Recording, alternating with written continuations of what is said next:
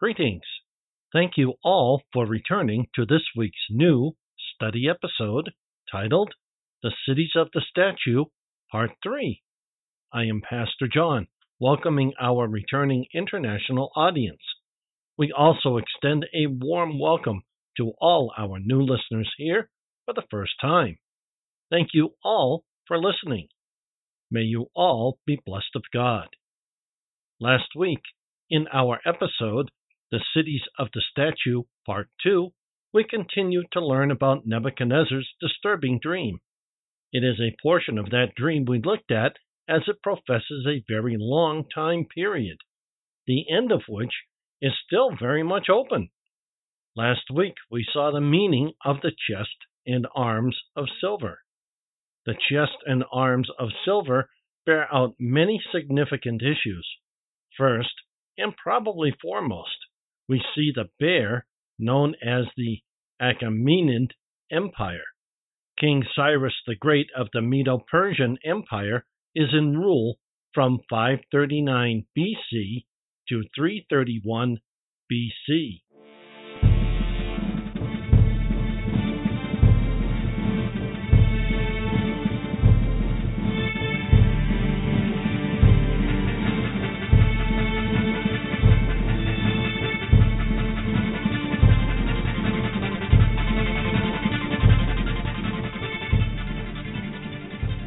In this episode, we will look at the belly and thighs of bronze. They are the leopard.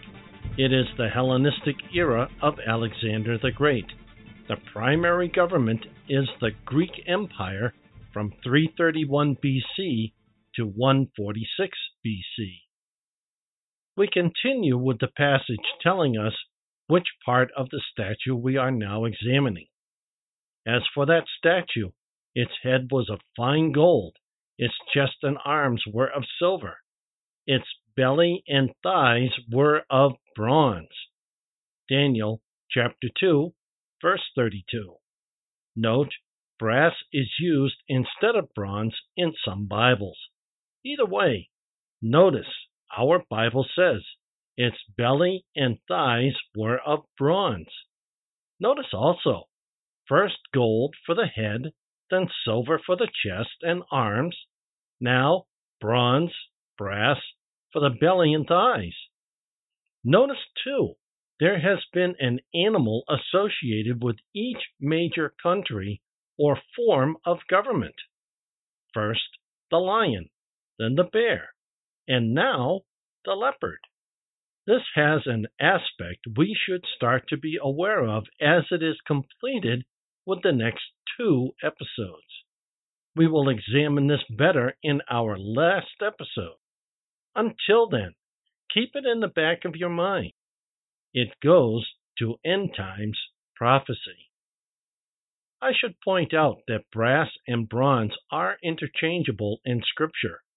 Both are a golden type of metal in the day. Closer to today, some musical instruments were made with silver or had silver plating. These were about the only more modern uses of silver outside of money, which is now clad with copper in the U.S. coinage. When silverware eventually came into its first iteration, it was originally made of silver. In those days, it was solid silver except for any alloy required to make it strong for the intended use for eating. These are just two of the more modern uses for silver, not originally used in the day we are talking about here, outside of money and possibly dinnerware for the well-to-do. Moving on. Now, after you, another kingdom will arise, one inferior to yours. Then a third kingdom, one of bronze, will rule in all the earth. Daniel chapter 2, verse 39. Of this, commentary says, brass, the Greeks, the third empire. Daniel chapter 8, verse 21, chapter 10, verse 20, and chapter 11, verses 2 through 4. were celebrated for the brazen armor of their warriors. Jerome fancifully thinks that the brass, as being a clear sounding metal, refers to the eloquence for which Greece was famed. The quote, belly, end quote, in Daniel chapter 2, verse 32, may refer to the drunkenness of Alexander and the luxury of the Ptolemies, Tyrannus, over all the earth. Alexander commanded that he should be called, quote, King of all the world, end quote. Justin 12, section 16.9. Arian, Campaigns of Alexander 7, section 15. The four successors, Diadachi, who divided Alexander's domains at his death, of whom the Seleucidae in Syria and the Lagidae in Egypt were chief, held the same empire. From Jameson, Fawcett, and Brown Commentary, Critical and Explanatory on the Whole Bible, 1871. We should also notice this comment: his belly and his thighs of brass. A baser metal still. This points at the Macedonian or Grecian monarchy set up by Alexander, signified by the quote, belly, end quote, for intemperance and luxury, as the two, quote, thighs, end quote, denote his principal successor, the Seleucid and Lagidae and Syrian and Egyptian kings, and these of brass because of the sounding fame of them, as Jerome. From the New John Gill's exposition of the entire Bible. That should bring a bit of clarity to the previous commentary. For more clarity, let's examine Daniel chapter 10, verse 20. He said, Do you know why I have come to you? Now I am about to return to engage in battle with the prince of Persia. When I go, the prince of Greece is coming. Daniel chapter 10, verse 20. Commentary on this passage says, Prince of Grecia, or Greece, shall come. Alexander the Great, who conquered Persia and favored the Jews. Calvin. Rather, as the Prince of Persia is an angel representing the hostile world power, so the Prince of Grecia is a fresh angelic adversary representing Greece. When I am gone forth from conquering the Persian foe, a fresh one starts up, namely, the world power that succeeds Persia, Greece, Antiochus Epiphanes, and his antitype, Antichrist, but him too, with the help of Michael, Israel's champion, I shall overcome. Jazir. From Jameson, Fawcett, and Brown Commentary, Critical and Explanatory on the Whole Bible, 1871. Commentary also says, And when I am gone forth, lo, the Prince of Grecia, or Greece as we know it, shall come. Meaning, when he has gone forth from the court of Persia, having done his business he was sent about, confounded the schemes and baffled the designs of the evil spirit, conquered him, and obligated him to give way and cease from being troublesome any more, and obtained peace and rest for the Jews, and settled their affairs. The Persian monarchy being translated to the Grecians, the evil spirit began to work among them, to put them on doing mischief to the people of God, as in Alexander himself, who set out against them, but was pacified by the meeting of the high priest, and from especially in his successors, and above all in Antiochus, who was a violent persecutor of them, which his claws, as well as the following prophecy has a respect unto. From the New John Gill's exposition of the entire Bible. It would appear that what we are seeing in Daniel is possibly, basically, real time. However, it clearly moves into the supernatural in a future time that is less future to us today, but in some ways still a bit future, even for us.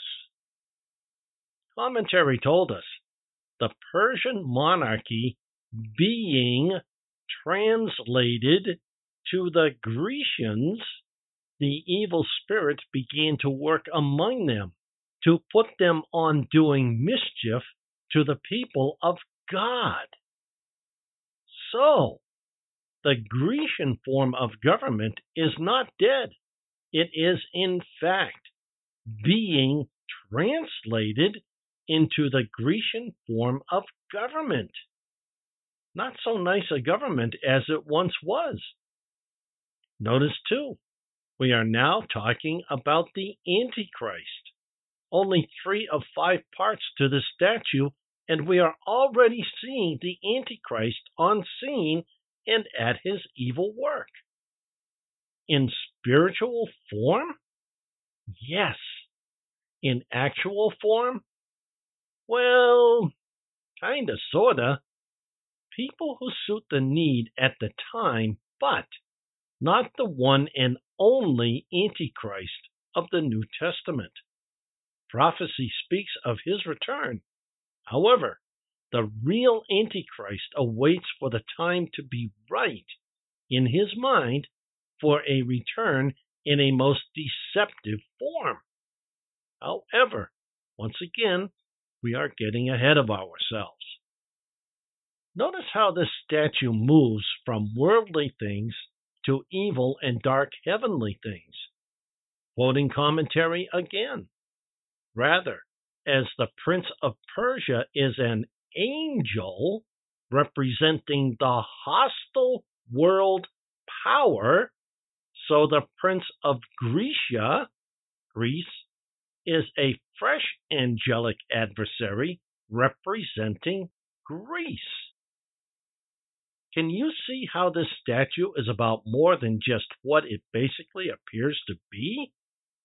This statue is more than what it first appears to Nebuchadnezzar. We see this in Daniel's interpretation of it. Let us look at Daniel chapter 11, verses 2 through 4, from previous commentary, which reads, "Now I tell you the truth. 3 more things will arise for Persia. Then a 4th king will be unusually rich, more so than all who preceded him. When he has amassed power through his riches, he will stir up everyone against the kingdom of Greece. Then a powerful king will arise, exercising great authority and doing as he pleases.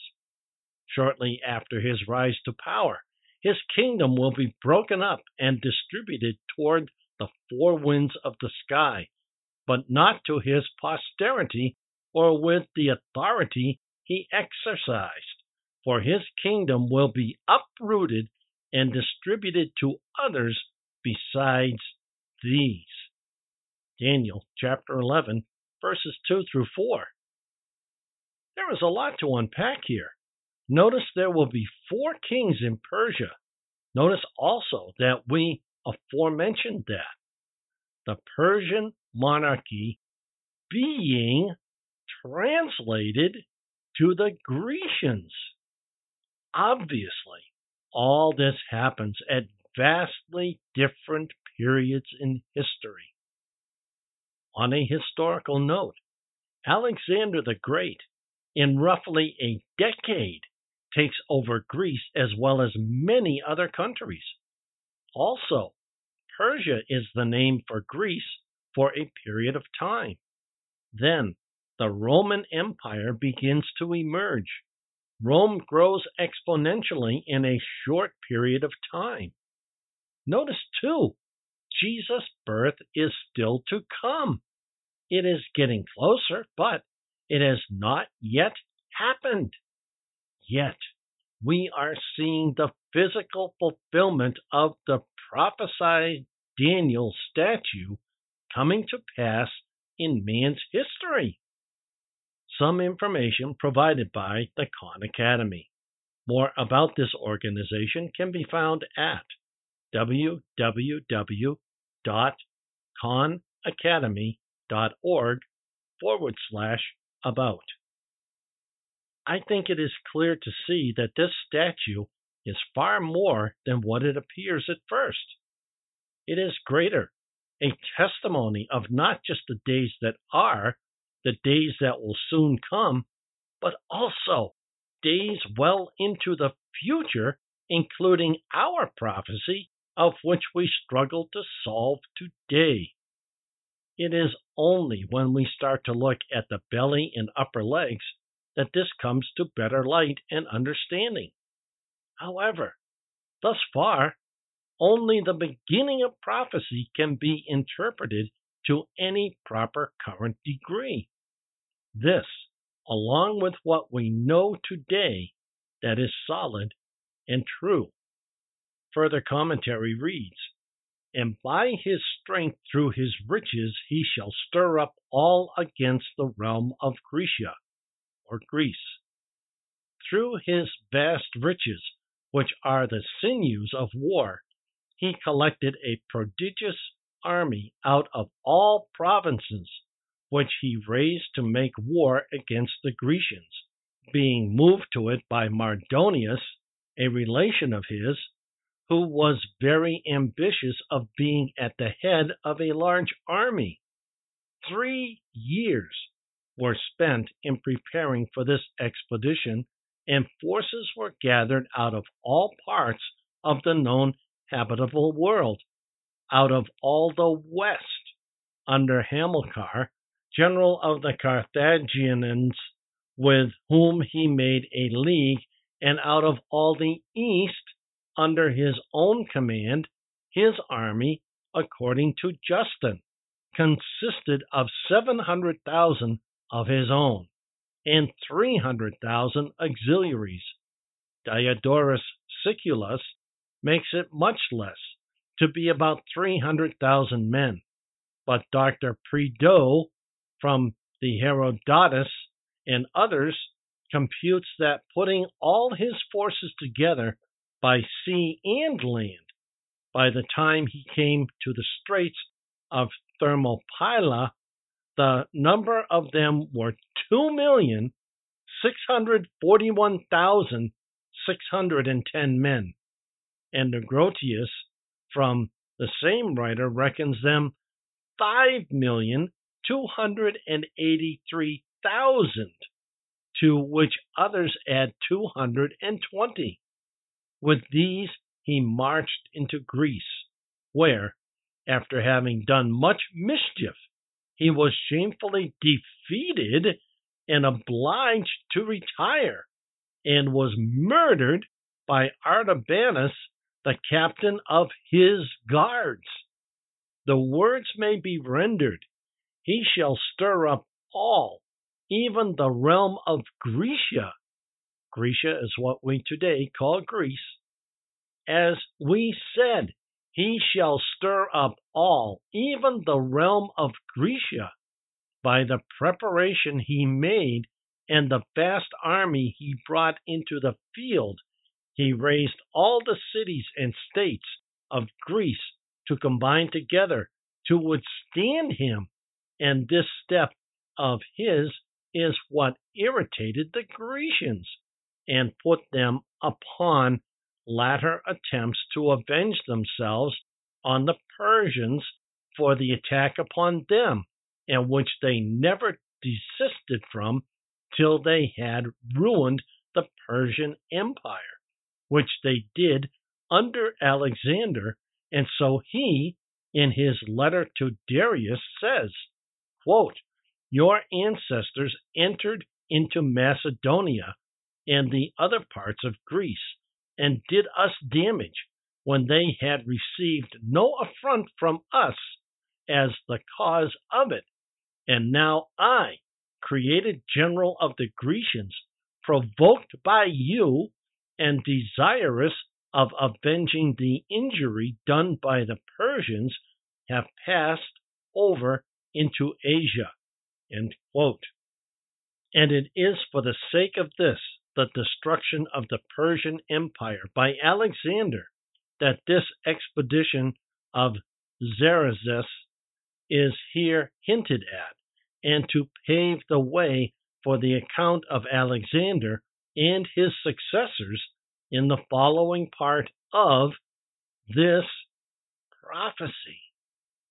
From the New John Gill's exposition of the entire Bible. Quoting from last week, quote, the Roman Empire was the post-Republican period of ancient Rome. As a polity, it included large territorial holdings around the Mediterranean Sea in Europe, North Africa, and West Asia, ruled by emperors. From the ascension of Caesar Augustus to the military anarchy of the 3rd century, it was a principate with Italy as metropole of the provinces and its city of Rome as sole capital, 27 BC to 286 AD. Although fragmented briefly during the military crisis, the empire was forcibly reassembled, then ruled by multiple emperors who shared rule over the Western Roman Empire, based in Milan and later in Ravenna, and over the Eastern Roman Empire, based in Nicomedia and later in Constantinople. Rome remained the nominal capital of both parts until 476 AD, when it sent the imperial insignia to Constantinople. Byzantium, ancient Greek, Byzantium, following the capture of Ravenna by the barbarians of Odoacer and the subsequent deposition of Romulus Augustus. The fall of the Western Roman Empire to Germanic kings, along with the Hellenization of the Eastern European Empire into the Byzantine Empire, conventionally marks the end of ancient Rome and the beginning of the Middle Ages. From Wikipedia, Roman Empire.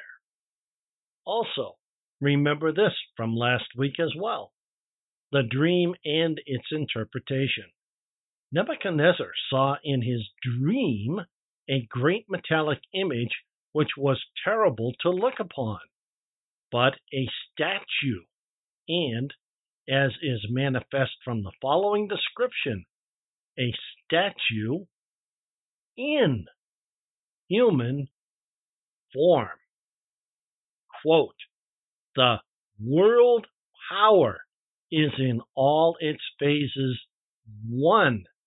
Therefore, all these phases are united in the vision in one image. End quote.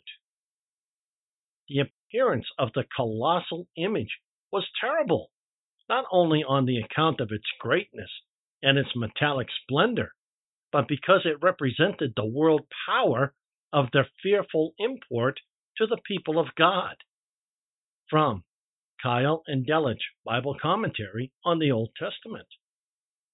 Remember from last week also, Nebuchadnezzar saw two impressive things among many more.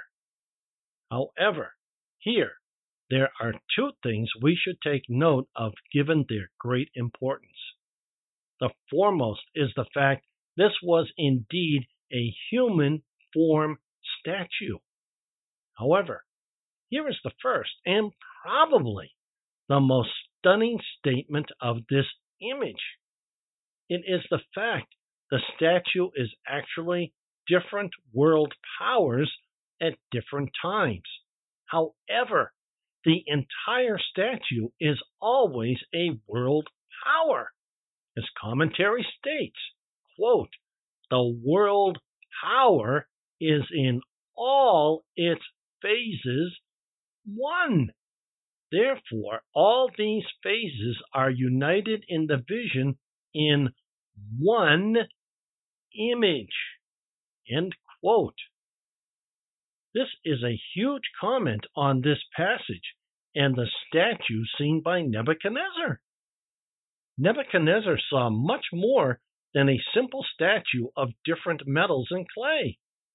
This commentary passage further states, the appearance of the colossal image was terrible, not only on account of its greatness and its metallic splendor, but because it represented the world power of fearful import to the people of God.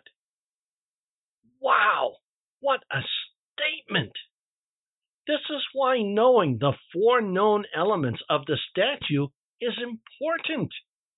It is also why knowing the fifth element is extremely crucial to all men and women of God today. Maybe you can see now, as the statue's elements become more base in composition, we see better where fallen man is headed. What final rule will govern the world we presently live in before the final rule of our King? What things we will and may see before we exit this life by death and resurrection, or by plain outright uplifting into our new bodies. Never dying. Then such an end plays out as it was prophesied so long ago in the Bible. Next week, we will examine the fourth of 5 elements of the statue in the Old Testament. Our series is titled The Cities of the Statue. So far, we have 3. Next week, we will have 4. Then 1 more to make this study full. A final 6th part will wrap this all together into something usable for end times knowledge. Play or download next week's episode titled The Cities of the Statue, Part 4, from one of our podcast hosts, or follow direct links to these platforms on our website under the podcast menu item. Details follow. This study podcast is a wholly self-funded outreach presented by the Church of the Unchurched, currently an all-electronic, Boston-based outreach uniting the community of lost, searching, lonely, and forgotten in Christ.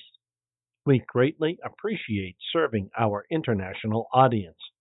We look forward to the return of all our faithful listeners. God bless you all. If you are visiting for the first time, welcome, and God bless you. We look forward to the return of all our new listeners here for the first time. Thank you all so much. Please share our podcast with family, friends, and others you believe would find it a blessing. If you are unsaved, we truly hope you find God as well as receiving Him as Lord and Savior of your life. Please find a short link to our episode, How to Be Saved, at the bottom of any episode description. To learn more about us and who we are, give our episode titled Introduction, About Us, Who We Are, a listen. In that episode, you will learn more about us, who we are reaching out to, our mission, vision, ministry, and more. Again, a short link to this episode is found at the bottom of any episode description. We have even more information. Check out our mobile, tablet, and desktop compliant website. It is a subdomain at site123.com. Our site link is unchurched.site123.me. This website is where you will find additional information about us and the podcast platforms we are in syndication with. Find direct links to all our platforms under the podcast menu item. Our RSS feed is syndicated on many popular podcast platforms.